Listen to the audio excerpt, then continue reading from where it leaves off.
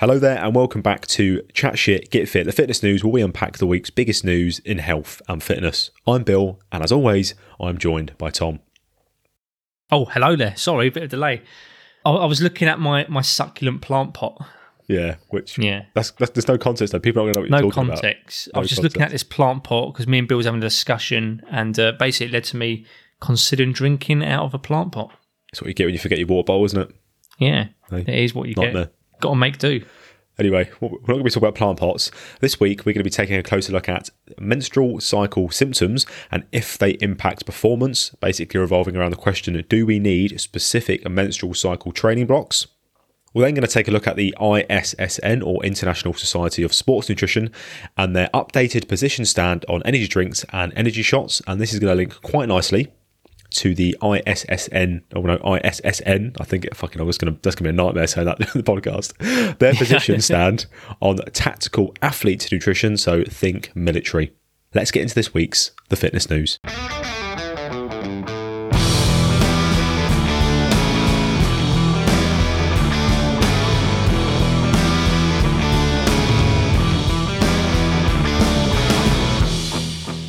Okay, guys. It's another week. It's another fitness news. You know what I was about to say then?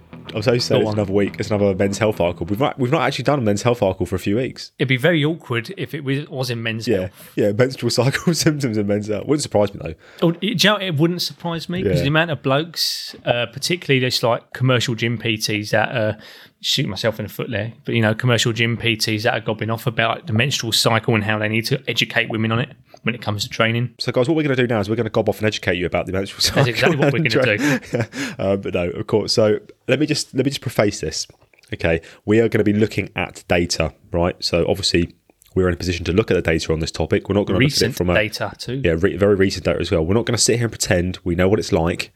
So don't come at us with what you could say the wrath of the Athena, right? Don't start inundating our inbox saying you don't know what it's like. We absolutely don't know what it's like, but we can look at data and we can interpret it and we can tell you what the data says. Okay. And jokes aside, it's a good time to bring this up because it is like a recent paper we've been looking at, and this paper has kind of taken the industry by storm. And when I say that, I mean like the industry is in like people that actually do, keep up to date with the current evidence, because it is quite common for this to be a big talking point in regards to the impact of the menstrual cycle on training and performance, and a lot of PTs do like to talk about it without knowing what they're talking about in a way. They don't really know the ins and outs. Yeah, the current evidence in regards to the paper we've seen that's just been released has kind of like tipped it on its head a little bit. Yeah, sure. I think what we can all agree on though, and obviously people listening who do experience this, that is that there are numerous symptoms associated with the menstrual cycle that you would class as uncomfortable, objectively and subjectively. I mean, if we look at like a list, for example,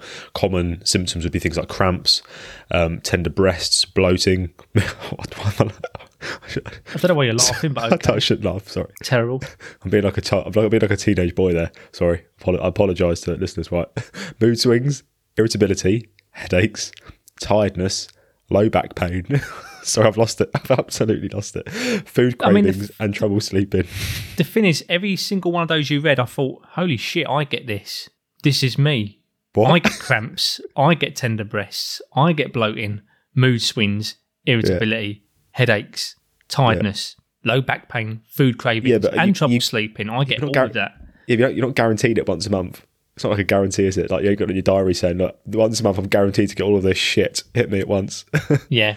Joe, in hindsight, fair play, because I would not be able to deal with that once a month. Fuck that.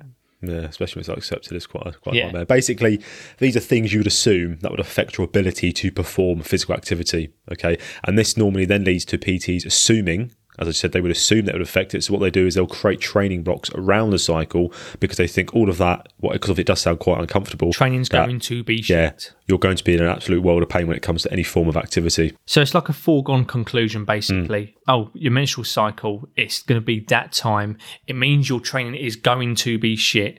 Your performance is going to be terrible. You're going to, experience these symptoms. We need to completely overhaul your training for this period. And it might not necessarily be the case. Absolutely. Because what we do have, guys, is a brand new research paper. As we do actually always have some much larger research on the topic as well. That's a little bit before this, but it's the size of it does make worth mentioning. So first I will bring out this new one. So it is the interaction predictors of self-perception, menstrual symptoms and influence of the menstrual cycle on physical performance of physically active women. Key points to note, it was 26 subjects, but it is a good paper. It's definitely worth looking at. So basically what the researchers sought to do is they were going to compare exercise performance during each phase of the menstrual cycle, and they also assessed the prevalence of menstrual symptoms and the perceived influence of the menstrual cycle on exercise performance. And the way they did this was time to exhaustion on a treadmill. All right. And they also, in addition to that, kept a 3-month menstrual diary to document their symptoms and their perception of the influence of those symptoms on exercise performance. Now, I did mention there's some phases there, so if you're not aware, the phases would be split into follicular phase, ovulation phase, and the luteal phase. Okay, so they're the 3 phases. If you want to look deep into them, you can. Look, I'm not going to spend an hour talking about the different phases. But yeah, they are the 3 phases we were talking about. So if we jump right into this then, Tom, what I'd start by saying is I think we've got a good understanding, I'd say, on the influence of of testosterone on exercise performance. Oh, for sure. However, when we look at the other side, so the potential effects of the ovarian hormones, and they would be primarily estradiol and progesterone. You'd probably say that's still up to debate. That's not being looked at as much as testosterone. Yeah. And the problem with that is that you normally find then is exercise science researchers, they normally study men, or young men, you could say, instead of young women. Yeah. And that is to avoid the inconvenience of accounting for the menstrual cycle. And that's obviously problematic when we're trying to apply research if it's largely on men.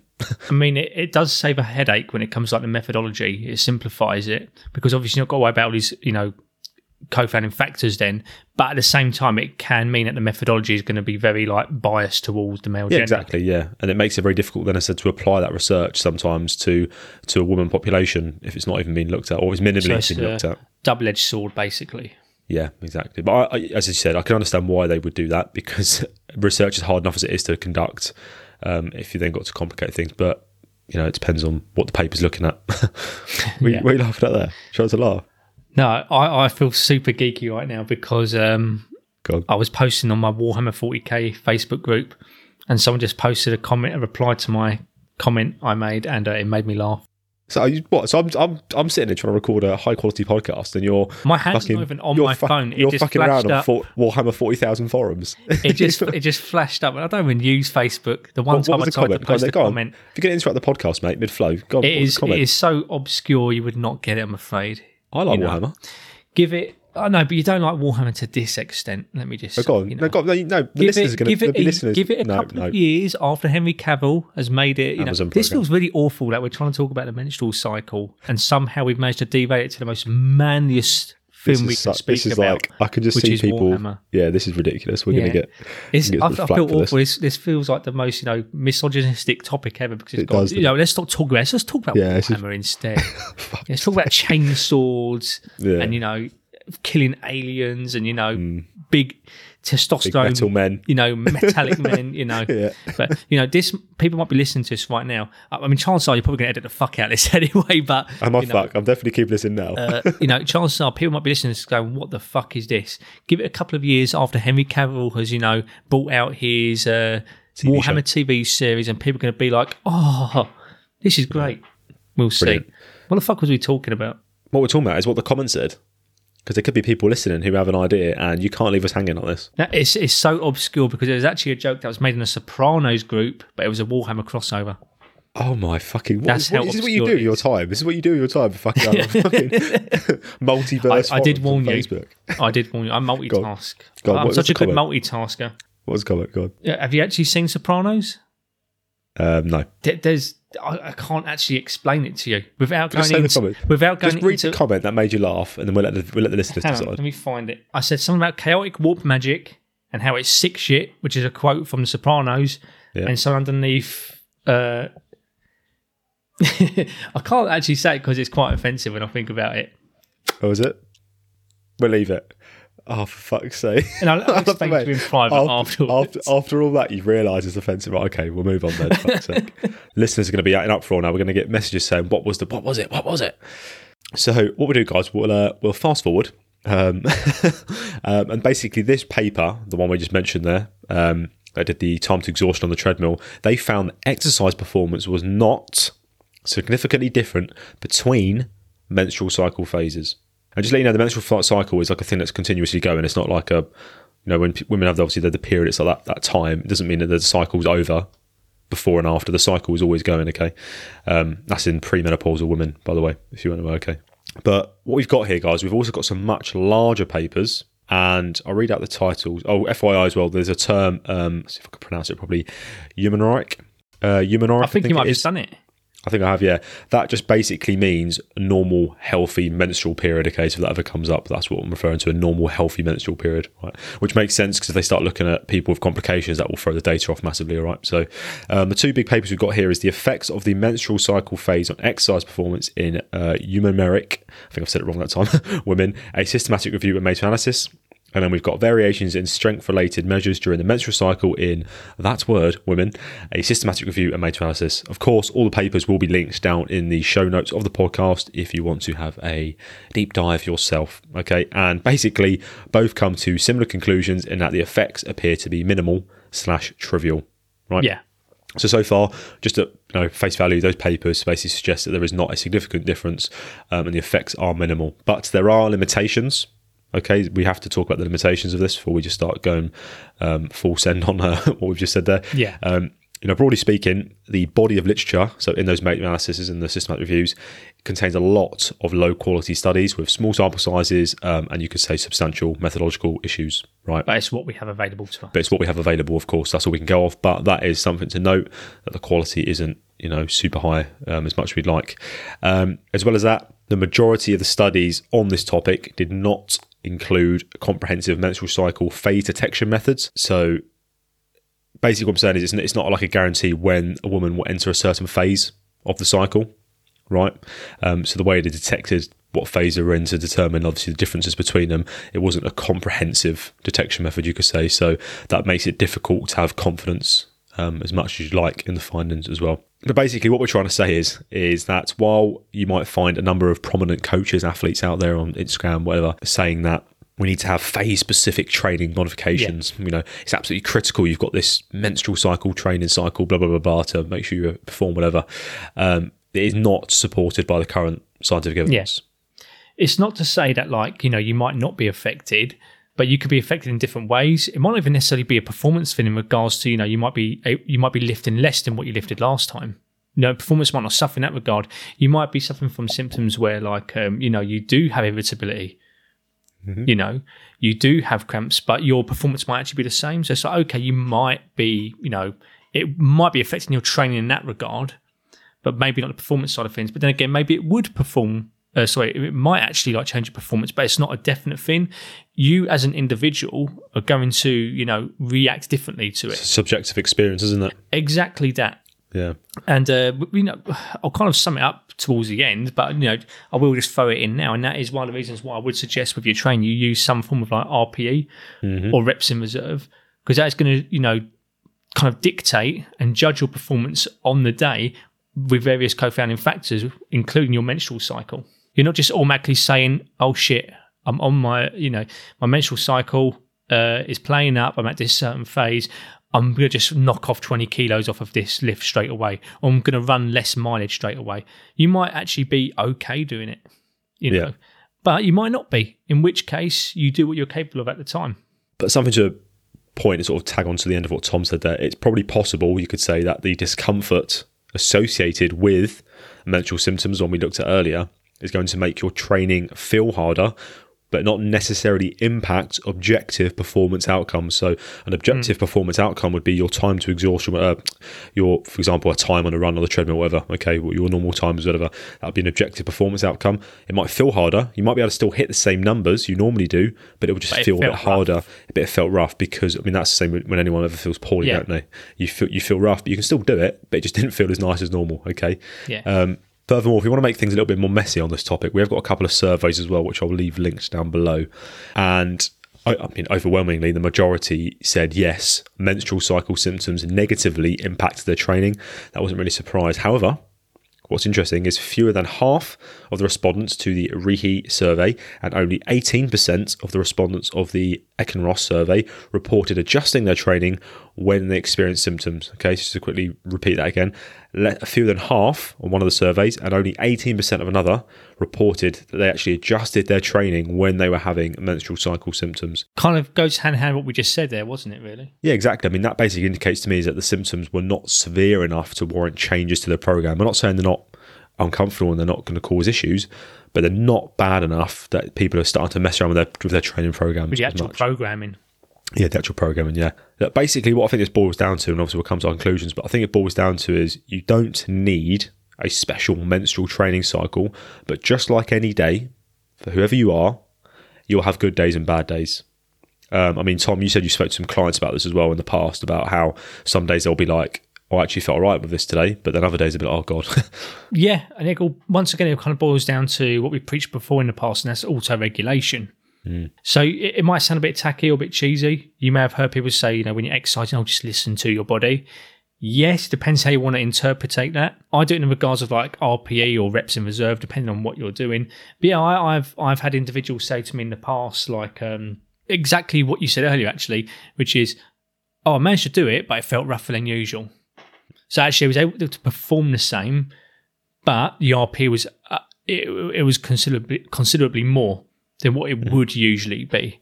Yeah. Do you know what I mean? Mm-hmm. Other times, like, performance hasn't been there. Not a dramatic issue, though, because to be honest with you, you could be like that when you aren't, on your cycle. Do you know what I mean? At a certain time on your cycle, even. Just reminded me, actually, to talk about client stuff. It was kind of ironic, actually, just as I was finishing doing some research on this topic. I was coaching at the gym, and one of the people on the class basically like keeled over a little bit. So they were on the class like normal. So they were doing the normal class, so the normal program. They weren't doing anything special or anything different. They sort of rolled over. I was like, "Oh God, you're right." And then they were just, "Oh, I've got cramps." And obviously, I was like, "Okay, cool, you got cramps. Just take a moment if you need to take a moment." But I think did the you key ask point them there, straight away what phase of their cycle they were? Yeah, I was like, "God, what phase are you on?" Right, fucking hell. We need to get you. We need to get you on our special. I'm doing a podcast on this next week. You must tell me. Yeah, you must come on. Yeah, we need you on right now. No, but the whole point was is that they didn't change their training plan or anything. They were still doing the same program class with everyone else. We promise we'll keep you anonymous, so we'll just say, we'll just use your first name. So we'll just say, Dorothy from Norwich.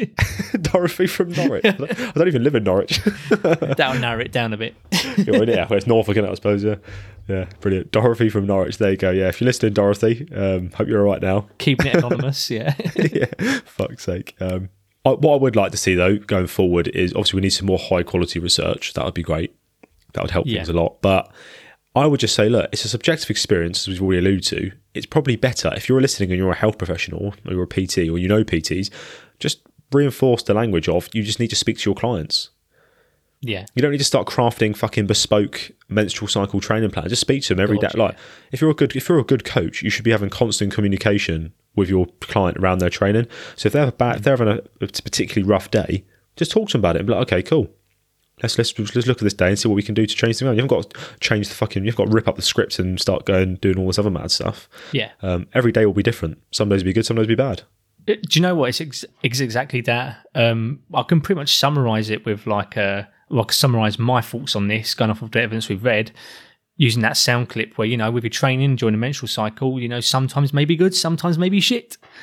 It's as simple as that. It's probably still a good idea to, make a note of it, because if you do go back over your program and you're looking back and you're going, how comes I performed shit at this particular time? You go, and you can look to the side notes and go, oh, actually, it was during, is my menstrual cycle. Okay, that makes sense. Yeah, makes sense. You might even notice a pattern. Yeah. Without even meaning to, you might accidentally start tracking it and see that, shit, I do tend to perform. I tend to have, my performance tends to be much lower. I've noticed a pattern. So actually, in that regard, you might actually start to think, okay, maybe I ain't got to program my training around this, but I might expect things to dip a little bit. And if that's the case, it's not going to be a big deal. I'm not going to get upset over it. I just understand. And God for, if you're doing some form of competition, and that you as an individual, you on a subjective experience tend to perform lower during your menstrual cycle because you've tracked it over time, okay, maybe you might plan your competitions around that. Yeah, sure. But yeah. at the same time, you might be completely fine. All right, you might have the symptoms where you are irritable, you do get cravings, you do get cramps, but your performance in general might not actually suffer. It's just that it might be a little bit tougher than usual. So yeah, as I said earlier. Sometimes maybe good, sometimes maybe shit.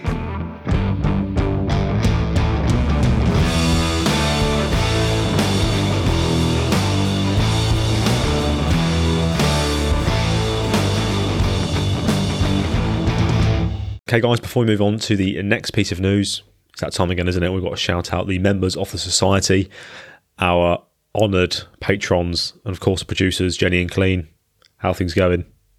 I say every week, I don't know why I ask, like we're going to have a back and forth dialogue over a pre-recorded podcast. But yeah, just know that we are thinking of you and we are hoping you're okay. It's like having that pen pal that you write to, but they don't write back. You know, That sounds quite sad. It's quite a tragic it turns tale. out that you've just got the wrong address.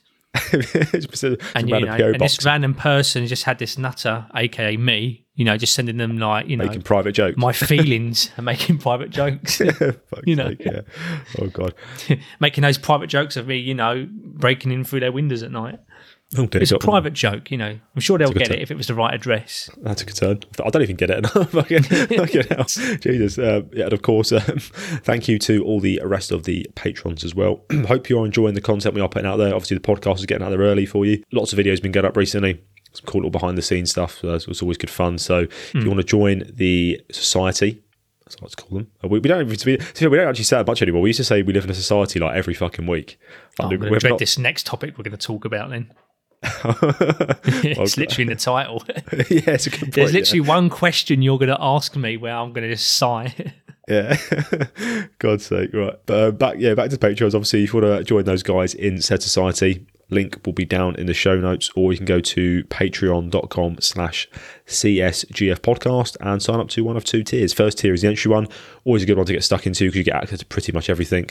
The only awesome stuff you get with the second one is you get to be a producer like Jenny and Clean, you get a video from me and Tom. Yeah, which is I break down the lore of Warhammer every week. I mean, if that's what you want, if you're a Warhammer fan, unironically, I would love to do that. Yeah, guys, if you're listening, you want that, request it. And if you are a producer of the show, we'll get that video made.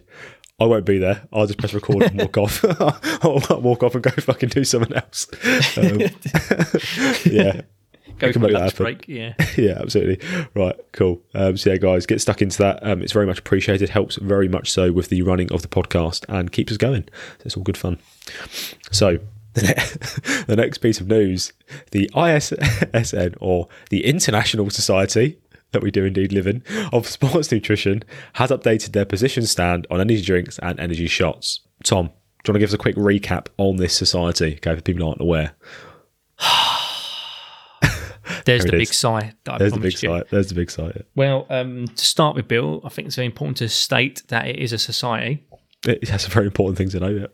So basically, the International Society of Sports Nutrition is basically a group. I'm not going to say society. It's basically a group of researchers that kind of compile all the current evidence in regards to nutrition. And it is like... The main topic is things that will help you in things like sport and physical activity in particular. So it'll be things like creatine, protein, BCAAs, all the kind of things that, the average or caffeine kind of, in this case. Yeah, or caffeine, athlete or gym bro will kind of be interested in. And it's handy as well because every now and again they'll release their position or their stand on something, which is what we're going to be talking about today. So, they'll release something saying like, their 2019 stand on creatine.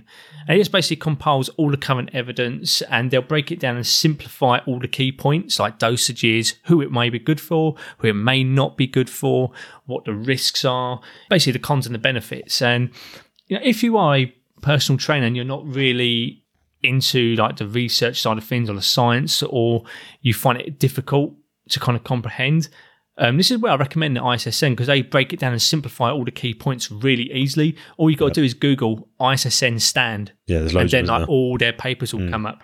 But funny enough, I did actually have a conversation a couple of years ago, actually, in the gym I currently work at. I had a conversation with someone where we was kind of talking about, I can't remember what the fucking subject was, but it was some form of supplement. And we was kind of having like a bit of a back and forth because they disagreed with me. they was wrong, whatever it was about. They was wrong. And I remember saying, you should probably read up on like, I'd recommend the starting point is the ISSN stand of whatever supplement it was. And I remember them saying to me, and I honestly, God, they were fucking dead serious. They went, I don't see how this has got anything to do with the space station. What? Because it's the ISSN.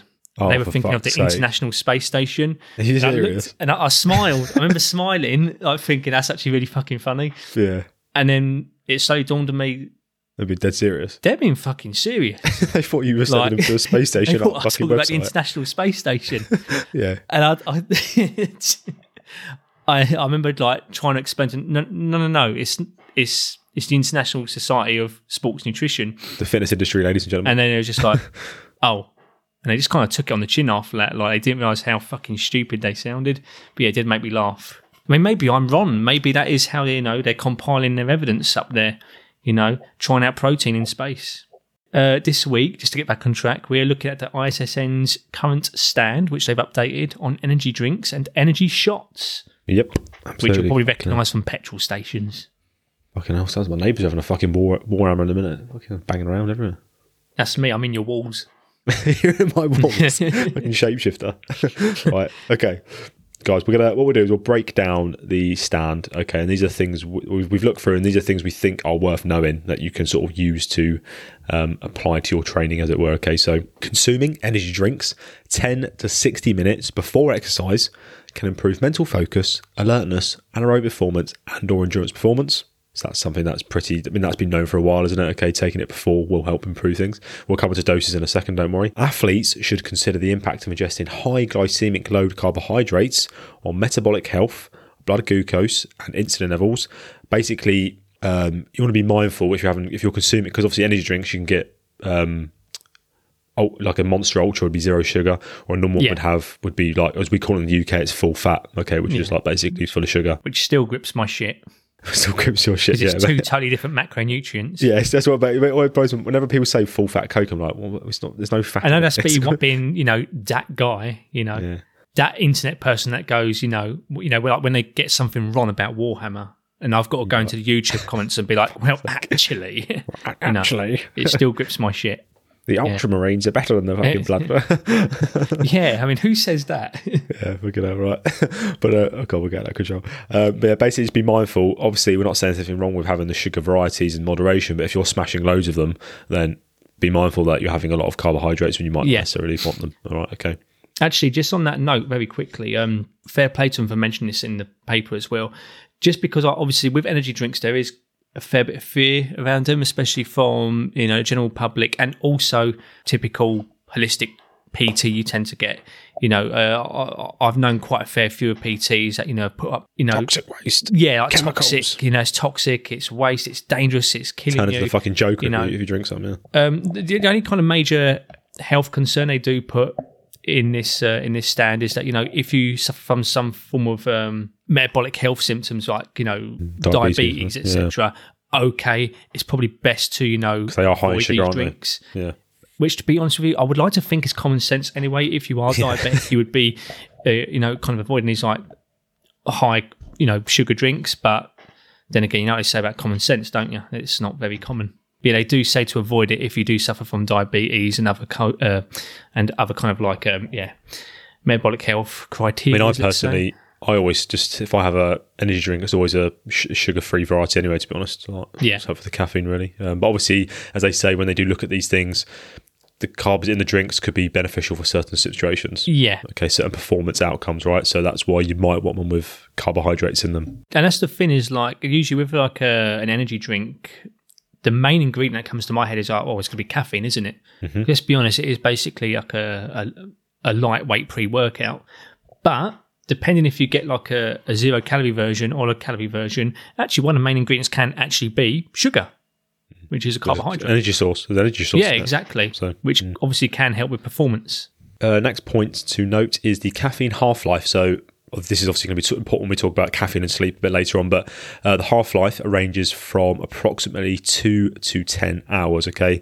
So the half-life, I think I wrote it down there, but basically the half-life is how long it will take for you to ingest half the amount or to excrete half the amount of the caffeine. Yeah. I think it is.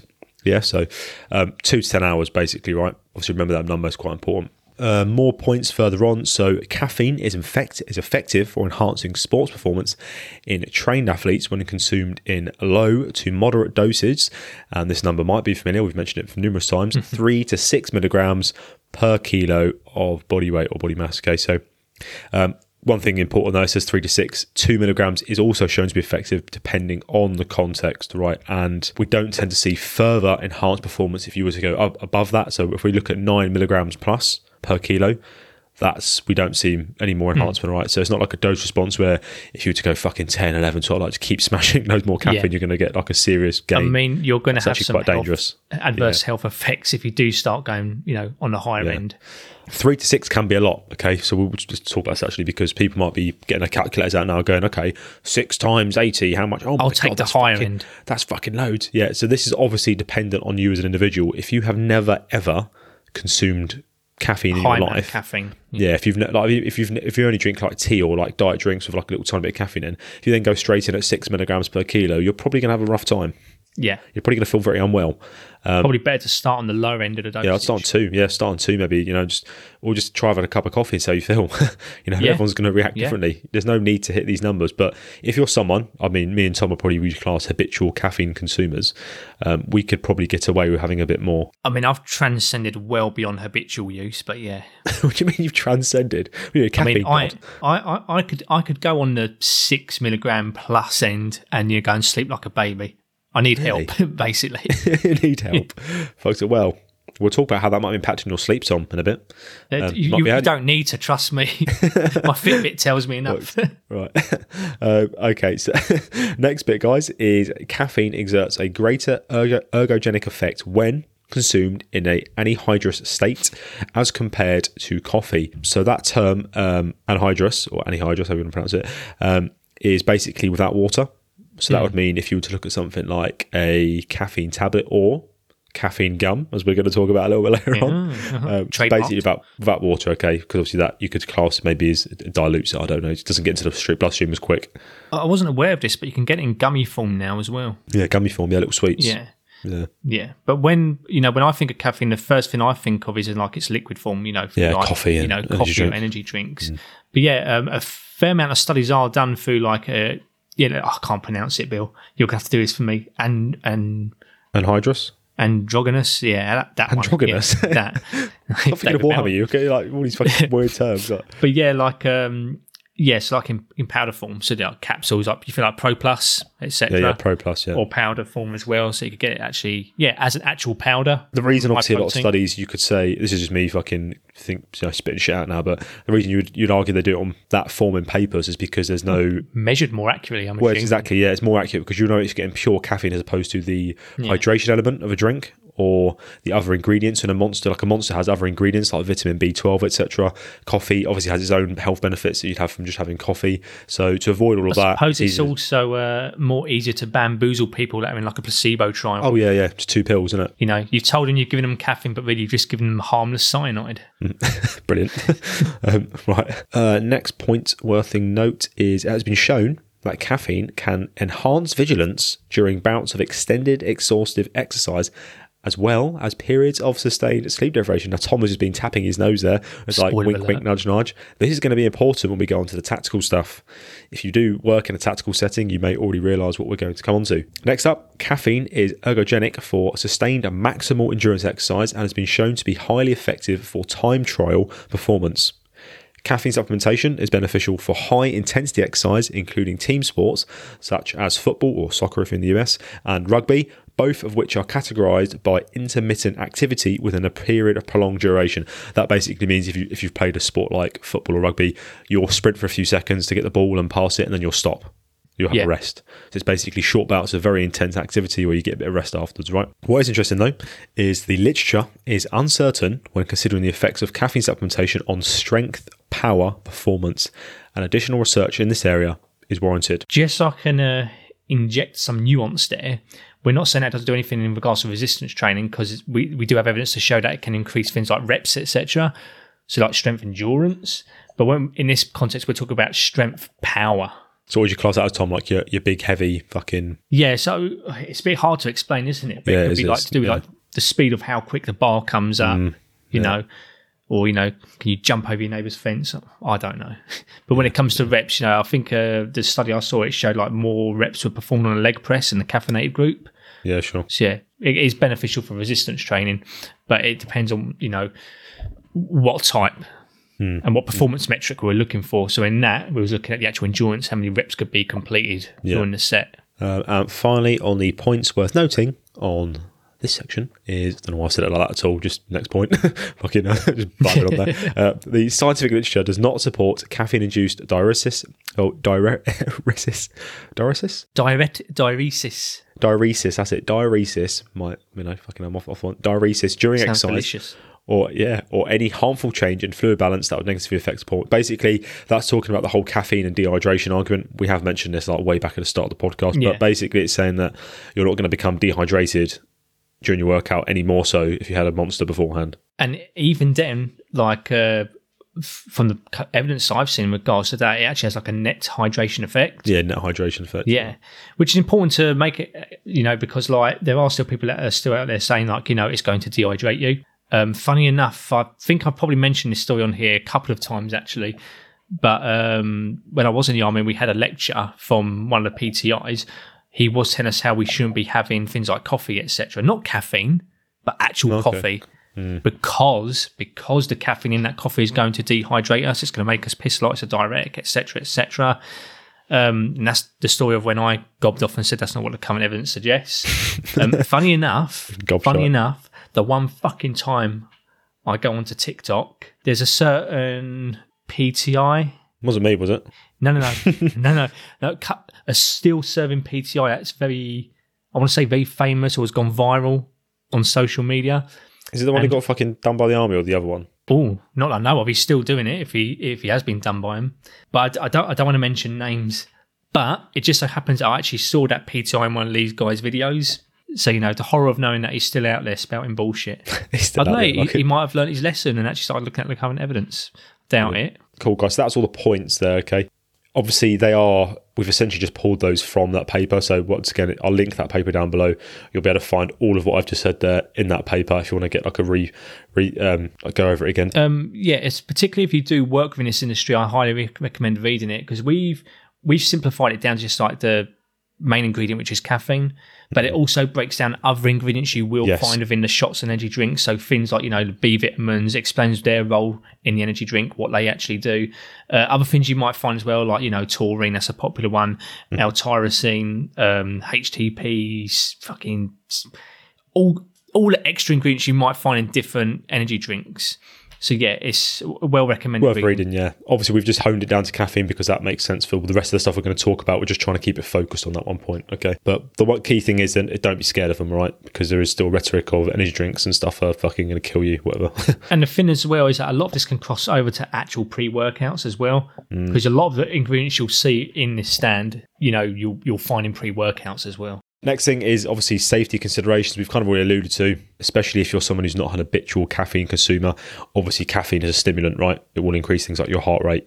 If you're not used to it and you smash loads of it, you could potentially feel that you're dying. I mean, if you've ever done that before, I mean, Tom, if we go back to your story when we had Cannibal Coffee on the podcast and you said you had half the bag by accident and you were fucking seeing sound about like 24 hours afterwards.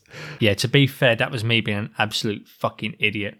Because I was treating a high performance coffee. Yeah, Cannibal was just strong coffee. Yeah, I was just treating it as if it was like a regular coffee, and it's not. You need to actually measure it out as if it was a supplement. And I was just like chucking in loads of it. And I was down the running track like fucking one of the red arrows leaving smoke behind me. That story fucking cracked me up so much on that episode. There was mums in prams trying to walk around the track. I was fucking steamrolling through them. Sweating. You know, I was sweating. I had to go and sit down and cry on my day sack. Yeah. Worked though. Did work. But yeah, be sensible with your caffeine. Be sensible with caffeine, absolutely, yeah. And if you are concerned, obviously go see a doctor if you've got any concerns about your caffeine consumption, right? Now, while it all does sound quite exciting, a lot of this, and there's obviously performance benefits we are seeing there, what if you are someone who trains at night, right? Because caffeine is associated with keeping you awake, keeping you alert. If you're someone who can only go to the gym late at night, what's the score? Should you still be smashing shitloads of caffeine? Because I'd be thinking that like, fuck, should I really be having a lot? So we've actually got a brand new paper on this as well, right? So it's called The Effect of Caffeine on Subsequent Sleep, a Systematic Review and Meta-Analysis. And what they found is that caffeine ingestion reduced total sleep time by about 45 minutes and reduced sleep efficiency by 7%. I mean, that's just a random statistic, obviously, but the point is it makes an impact, right? I won't be too concerned about 7%, whatever. But more importantly as well, actually, this is the interesting. People normally talk about the stages of sleep, okay? Like you've got your light stage, your deep stage, whatever, REM cycle, all that bollocks. Caffeine increased the proportion of lighter sleep stages, decreased the proportion of deeper sleep stages. So basically, they were not in a more restful state for the duration of the sleep, all right? What's interesting as well, we've got a graph here. So we've got a meta-regression model from the study that shows cut-off times if you don't want caffeine to affect your sleep at all. A meta-regression, by the way, is basically just to think of it as an extension of meta-analysis, right? So you don't have to do it, but if the paper does it, it's great because they've basically added a bit on. So this chart basically suggests that if you were to have, so the number they use is 217.5 milligram dose of caffeine, right? So if I were to compare that to something, that would be, I don't know, a strong energy drink. Yeah, about that. Yeah, I mean, just over. I mean, some energy drinks these have got 200 milligrams of it, but I'd say a strong energy drink is that. I mean, a standard energy drink is like, 160, 180? Yeah, 160, 180, yeah. I mean, I've seen some with 200, but yeah. So let's just say this is a strong energy drink, right? So the model suggests that if you were to have that, you'd want to consume it around 8:50 a.m. if you had a 10 p.m. bedtime, or 13 hours or so before bed. So if you don't want your caffeine consumption to affect your sleep at all, you need to have it 13 hours before bed, right? Do you know what? I have seen people on the tube at that time in the morning with energy drinks, and I've always thought to myself, what an absolute monstrous person you are. But now, must be one of the researchers, mate, on the paper, one of the subjects. I know, the joke's on me. They've been evidence-based all along. I haven't. Evidence-based tube guys, right? I know, absolutely. If we then reduce the caffeine dose, if we go to to 107 milligram dose of caffeine, so that'd be, I don't know, a weak energy drink, or maybe, I don't know, a couple of cups of coffee or a strong coffee, whatever. You want to consume that by 1:12 p.m, i.e. 9 hours before bed, right? So about lunchtime-ish, 9 hours before bed. Fortunately, though, we don't have much to worry about when it comes to smaller doses, so 50 milligrams or less.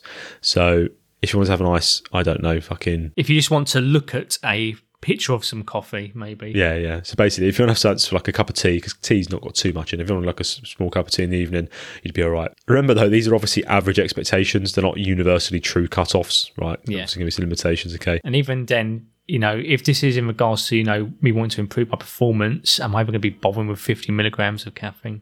Well, that's it. I mean, we'll come on to that actually, because there's obviously that reward risk factors come into thing. But obviously we gave you some numbers there, but there is limitations with those numbers because you've got to think of how people normally consume caffeine. Caffeine accumulates in the blood, right? If you had your last coffee at 1:12 p.m, like they said, but you had 3 coffees before that, that could mess things up a little bit because you've had more. Your caffeine is accumulated basically, so you've actually got more in your bloodstream than just have the one that you had at lunchtime, right? So you've got to bear that in mind. If you're going to smash more throughout the day, it's going to build up. Another thing to note is that we are all different. We are going to metabolize caffeine at different rates. Like Tom said, he obviously is transcended beyond habitual caffeine consumer, whereas someone might be just a tea drinker. So the way they metabolize caffeine is going to be very different. And obviously so the half-life of caffeine, we'll talk about that actually, because that's quite important for people, so you can be more specific with your own doses, because that paper is very specific. It's estimated to be around 4 to 6 hours.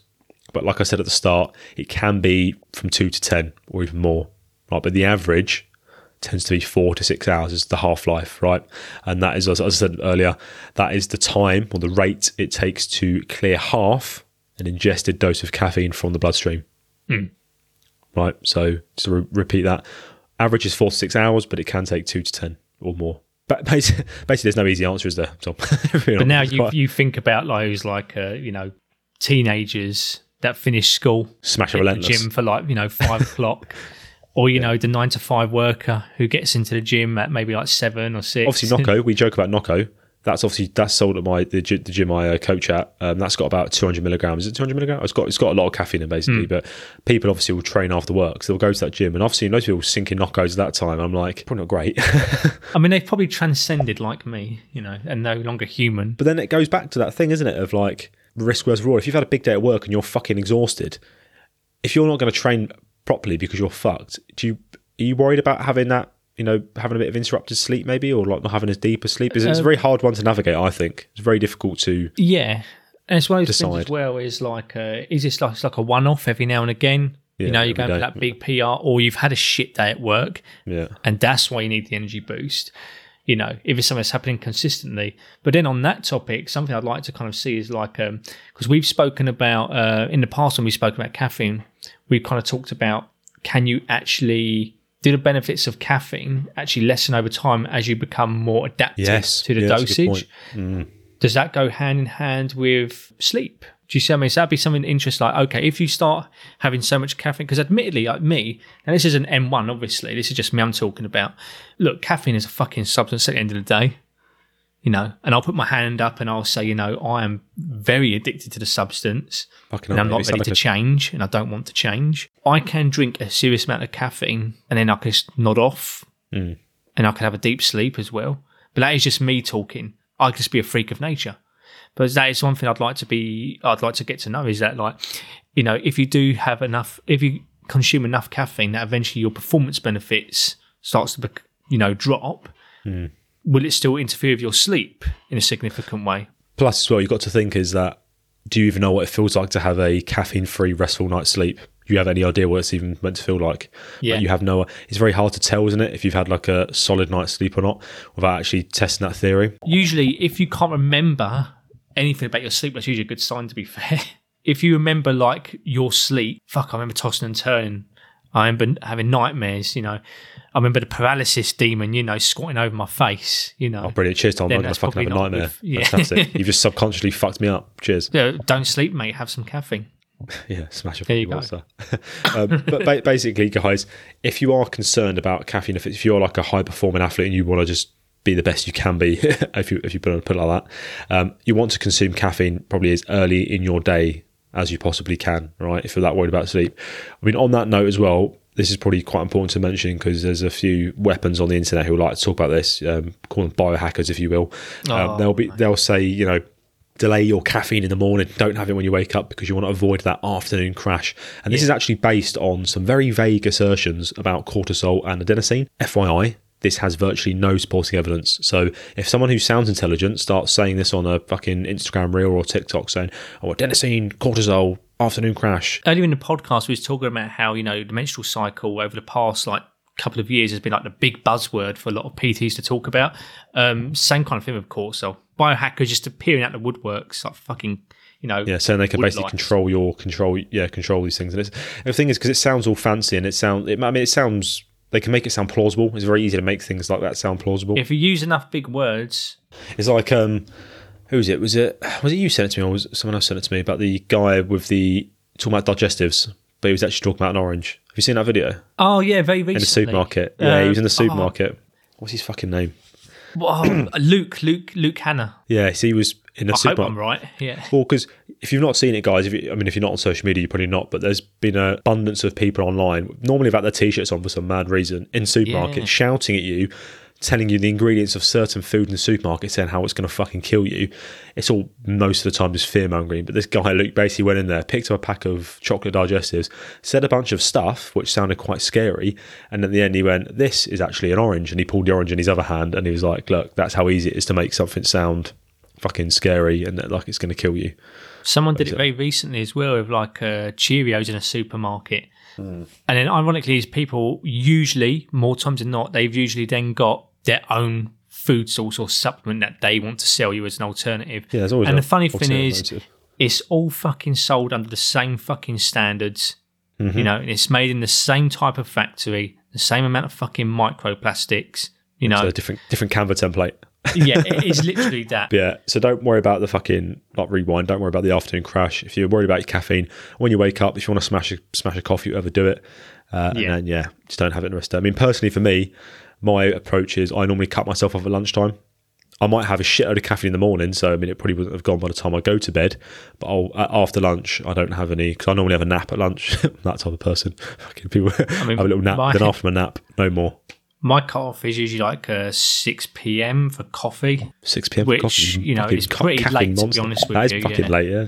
What coffee do you have, though? What sort of coffee do you have? Oh, it completely depends. I I try to avoid filter coffee. Instant coffee is quite weak in caffeine. Oh, do you know what? Instant coffee, and that's something that's a subject I wanted to kind of save for our next topic. Right, okay. You know, but Okay, yeah. Instant coffee is just piss. I ain't bothered by that. I'll fucking drink one of those, then go to bed. Yeah, they've got that as a fucking- nightcap. Yeah. But usually, like, I try and lay back on like the whole filter coffee after 6. You know, but I will have something like an espresso, which, to be fair, is pretty much filter coffee, but it's packed and it's controlled in a small capsule, so it's a very low dose. You'll actually find, it's quite interesting, I looked into it not too long ago, is that you'll find that there's actually quite a lot of teas, like a cup of tea, which people associate with being low in caffeine. A lot of them are higher than instant coffee. Oh, really? Because instant coffee is actually quite weak. I think instant coffee, a lot of it is people is trying to get the flavour. Yeah, the flavour. And something warm as well. Yeah. If you're smashing a double shot, a fucking double shot Americano, that's obviously got quite a lot in. I mean, my Nespresso capsules are what, like 70 milligrams or 80 milligrams? It's quite a lot. Some people is a lot. That's quite a lot. That's still quite a lot of caffeine in general. That's nothing. Do you know what I mean? Yeah. But things like actual proper filter coffee, where it's like a good amount of scoops compared to a capsule. And that also depends on how long. That's also dependent on how you make it. How strong that. Yeah. If you put more scoops and leave it longer, whatever it's like, it can be quite a powerful little punch thing. Anyway, that I save for the morning. So really, to summarise that little section on the sleep thing is, I think you've just got to weigh it up, do some trial and error, and just ask yourself: do you really need this high dose of caffeine at 5 p.m?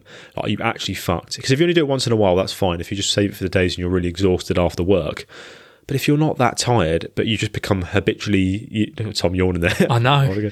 If you've gotten to the point where you just habitually buy that energy drink after work every day, start to ask yourself, do I really need it? Or have I just got into the habit of having one? Am I becoming reliant on it? And the thing is, like, if obviously this depends if you know that your sleep is suffering and that you are kind of like having quite a fair amount of caffeine, then chances are you probably might want to rethink what you're doing, in the sense of, like, if you're taking the caffeine for performance reasons, because you know your sleep is shit, therefore you need the energy drinks, get you out this rut and make your performance, to increase your performance, make your performance better.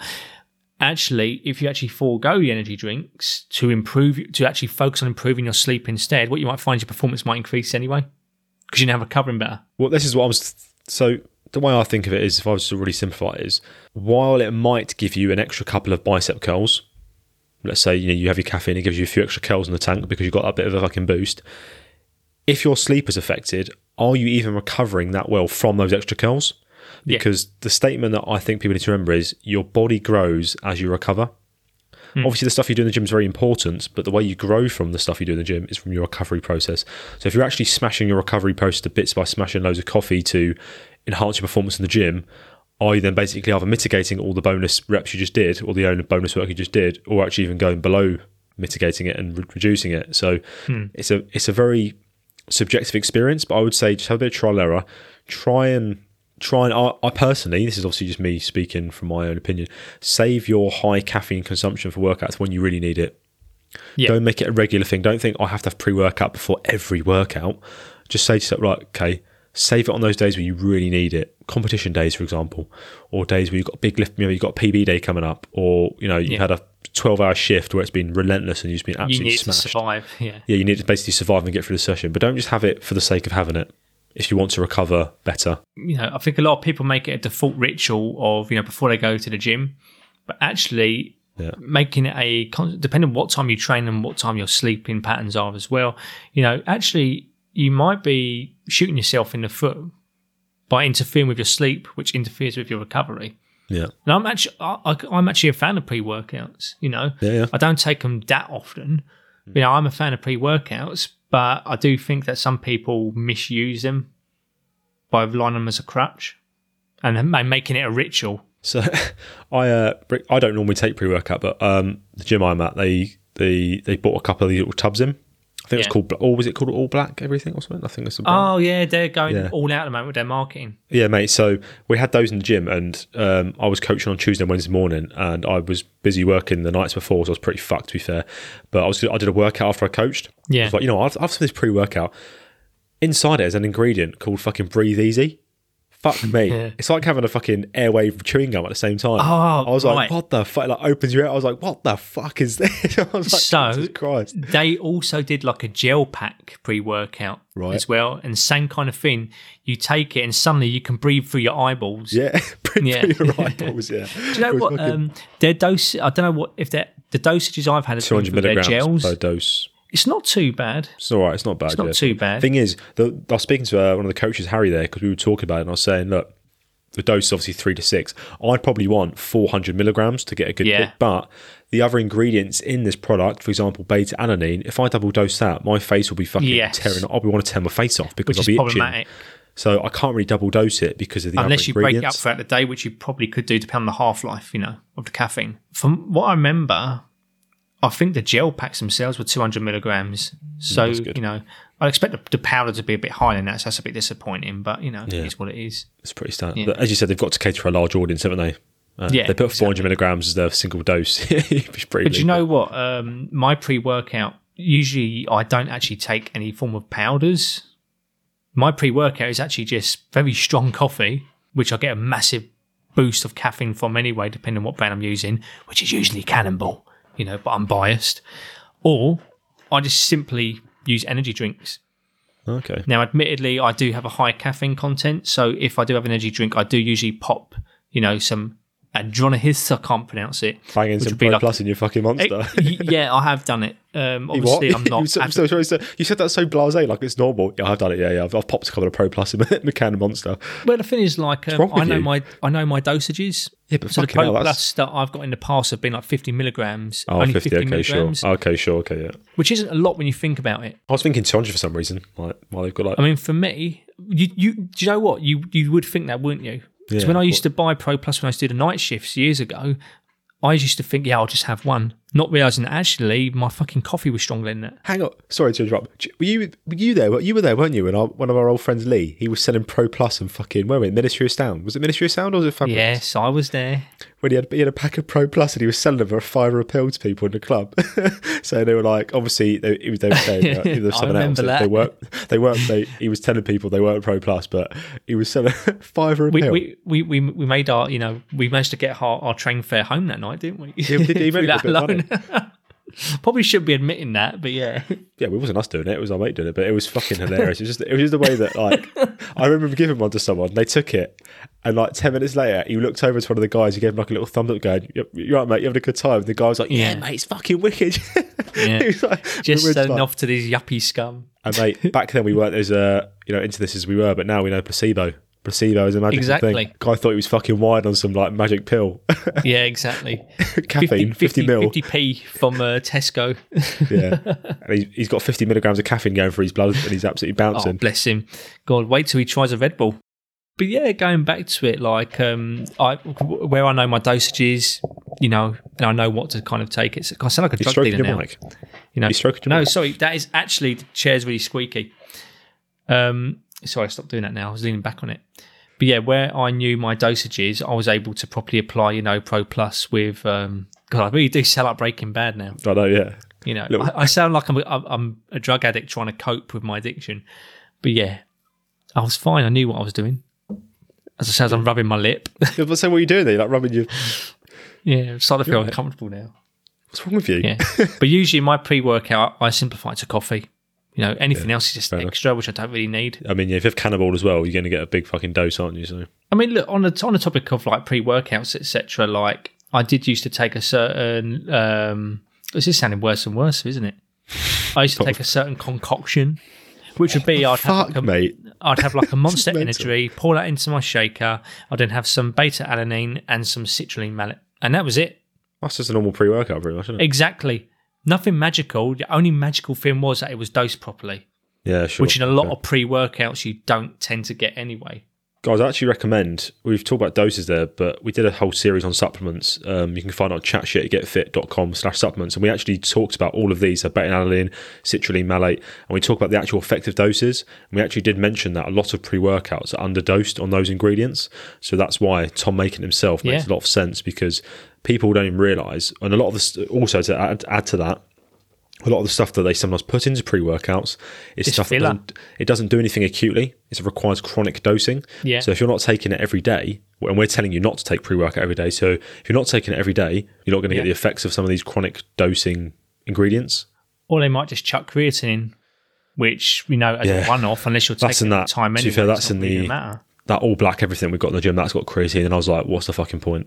Just stop wasting. At least time. you ain't got to take your creatine scoop for that day, I suppose. Yeah, but it wasn't even enough though. So I was like, I've still got to take creatine after anyway. I was like, It's just filler. yeah, it's cheap just filler, isn't it? Yeah, exactly that.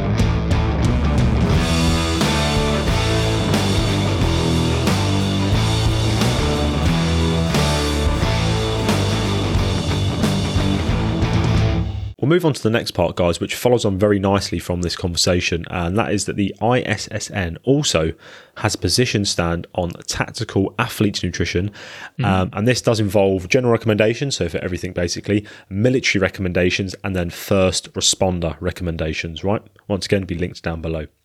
So we're not going to be looking at the entirety of this like we didn't do with the first one. So if you want to get everything about the nutrition of a tactical athlete, check out the link in the show notes. But we are going to obviously dive in on caffeine in particular. All right. All of these papers are open access, by the way.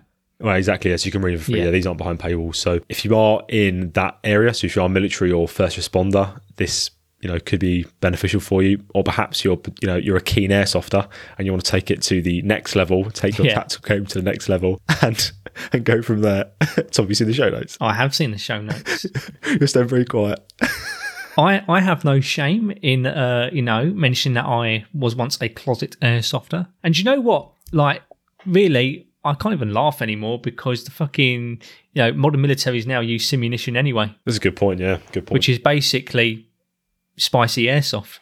Spicy airsoft. Yeah, I mean, I've seen. Just the uniforms are more accurate. I've seen the videos then, mate. I had a good friend of mine. He was doing a simulation for the special forces, and he was on a plane, and he had to do like a hostage situation. And he put on some like really funny voice as well, and he was holding the hostage. Then he threw the hostage away, and obviously the moment he threw the hostage away, they fucking lit him up like a Christmas tree, and he just got absolutely peppered. And he said he was in so much pain because obviously this sim rounds are like they hurt, and he just got fucking peppered by a bunch of special forces operators. See, you've got to respect the This is why when you see like an airsofter, you've got to thank them for their service because it hurts. Thank them for their service. It hurts when they get shot. See? Oh my god! Thank them for their service. Throw up 2 salutes with both hands at the same time. Yeah. Thank you for your service. But yeah, like that simunition, I've seen it. It's like fucking hard blue shit. Yeah. It's pretty fucking getting hit with that. It's good though. It's better training.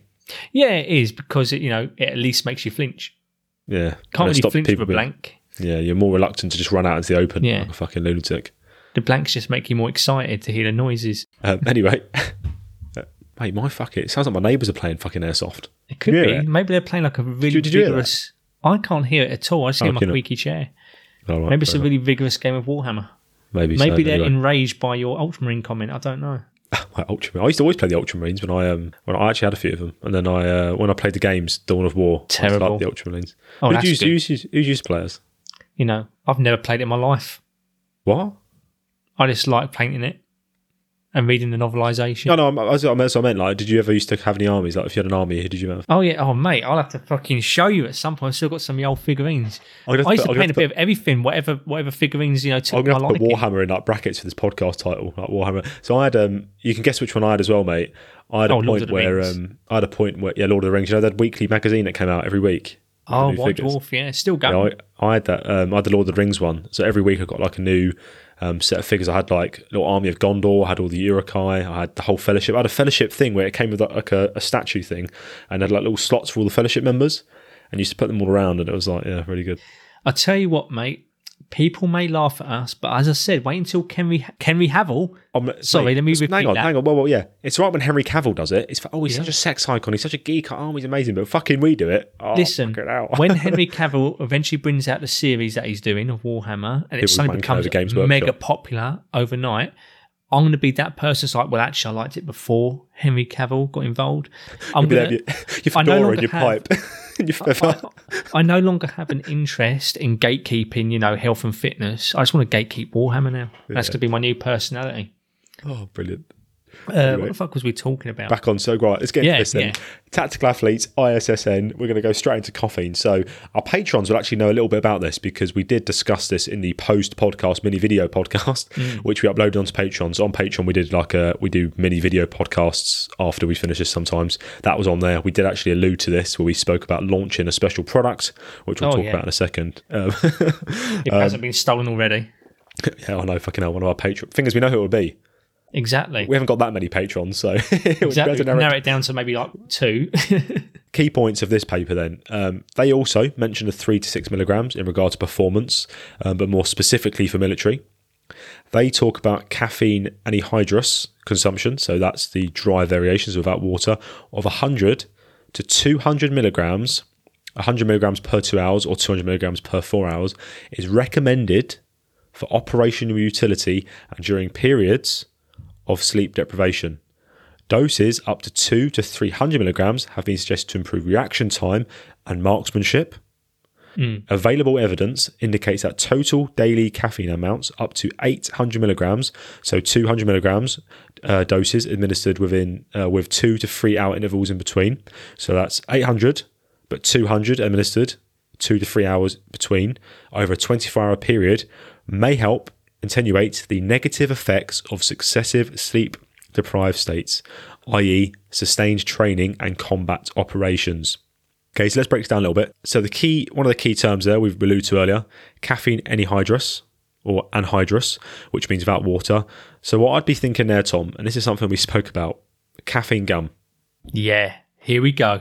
This is plugging it, right? So me and Tom straight away thought tactical gum. We thought of some product names. What was the one I sent you earlier, actually? Let me pull this up. I sent you a name earlier, and I think it's quite a good name. Where is it called? So, yeah, I called it the Supercharged, Turbocharged, Elite, Unstoppable, Tactically Enhanced Caffeine Gum, as recommended by 9 out of 10 dentists and SAS operators.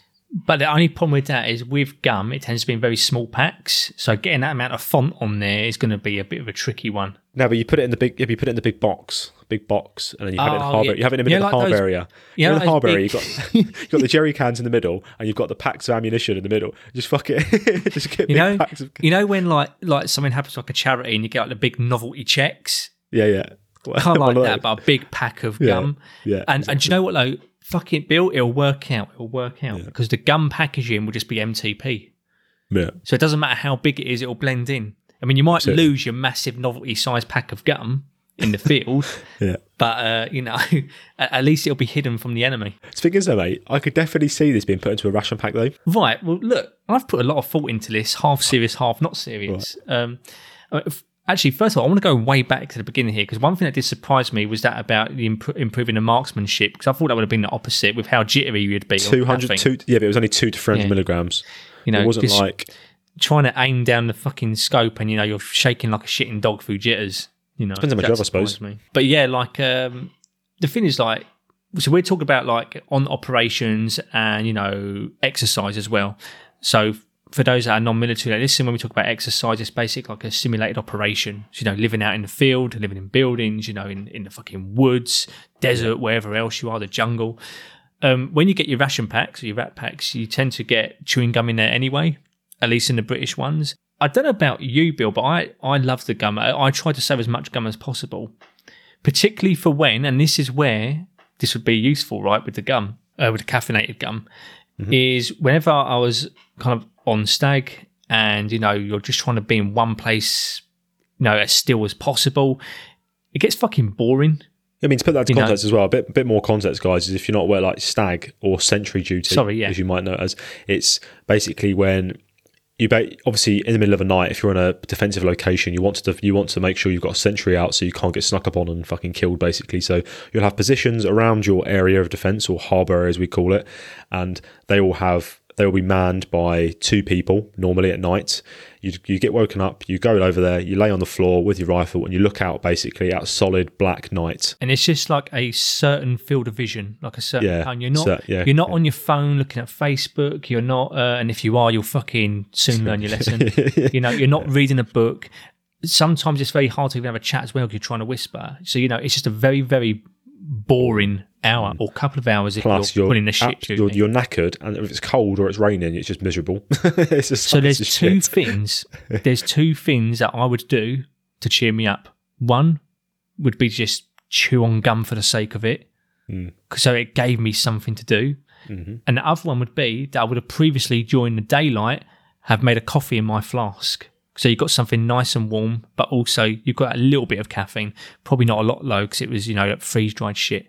So what about if we combine the two together? Caffeinated gum. So this was my thought of it, Tom, as well, because what you could do with this is you could have a buddy-buddy system. So when you go to wake someone up for sentry duty, you normally wake them up 15 minutes prior to give them time to crawl out of their sleeping bag, get their boots and stuff on, get ready. What you could do is say, open up... Pop a gum into their mouth. Open up wide. Johnny, open your mouth. There we go. Pop a little gum for you. Pop it in the mouth. Make sure it goes in. You know when people give medication, they check that they've not just put it under their tongue. Be like, start chewing. So as they're chewing it, as they're getting out of bed, they're getting the caffeine into the bloodstream. Then they're awake, they're bouncing, they're on stag. I mean, look, anyone that's ever served in the military, that has been woken up at 2 o'clock, you're already exhausted, right? You're absolutely exhausted in your fucking freezing cold, tightly cozied up in your little sleeping bag like a little human maggot. It's horrible when you... Why do you say caterpillar or something? Maggot. You're a caterpillar, and you're all snuggled up and you've got someone nudging you awake to wake you up. It's horrible. But you just imagine the treat you get. You get woken up by someone popping a lovely finger little, in your mouth. A finger in your mouth. Just finger in your gob. And you're just thinking, oh, that's lovely, that is. Oh, I'm awake now. I'm ready to go. And within 15 minutes, I'll be caffeinated. Wait, hold on. That'll be quite funny. If you do that and the guy just starts sucking on the finger, you'd be like, and he starts saying a name. Oh, Brian.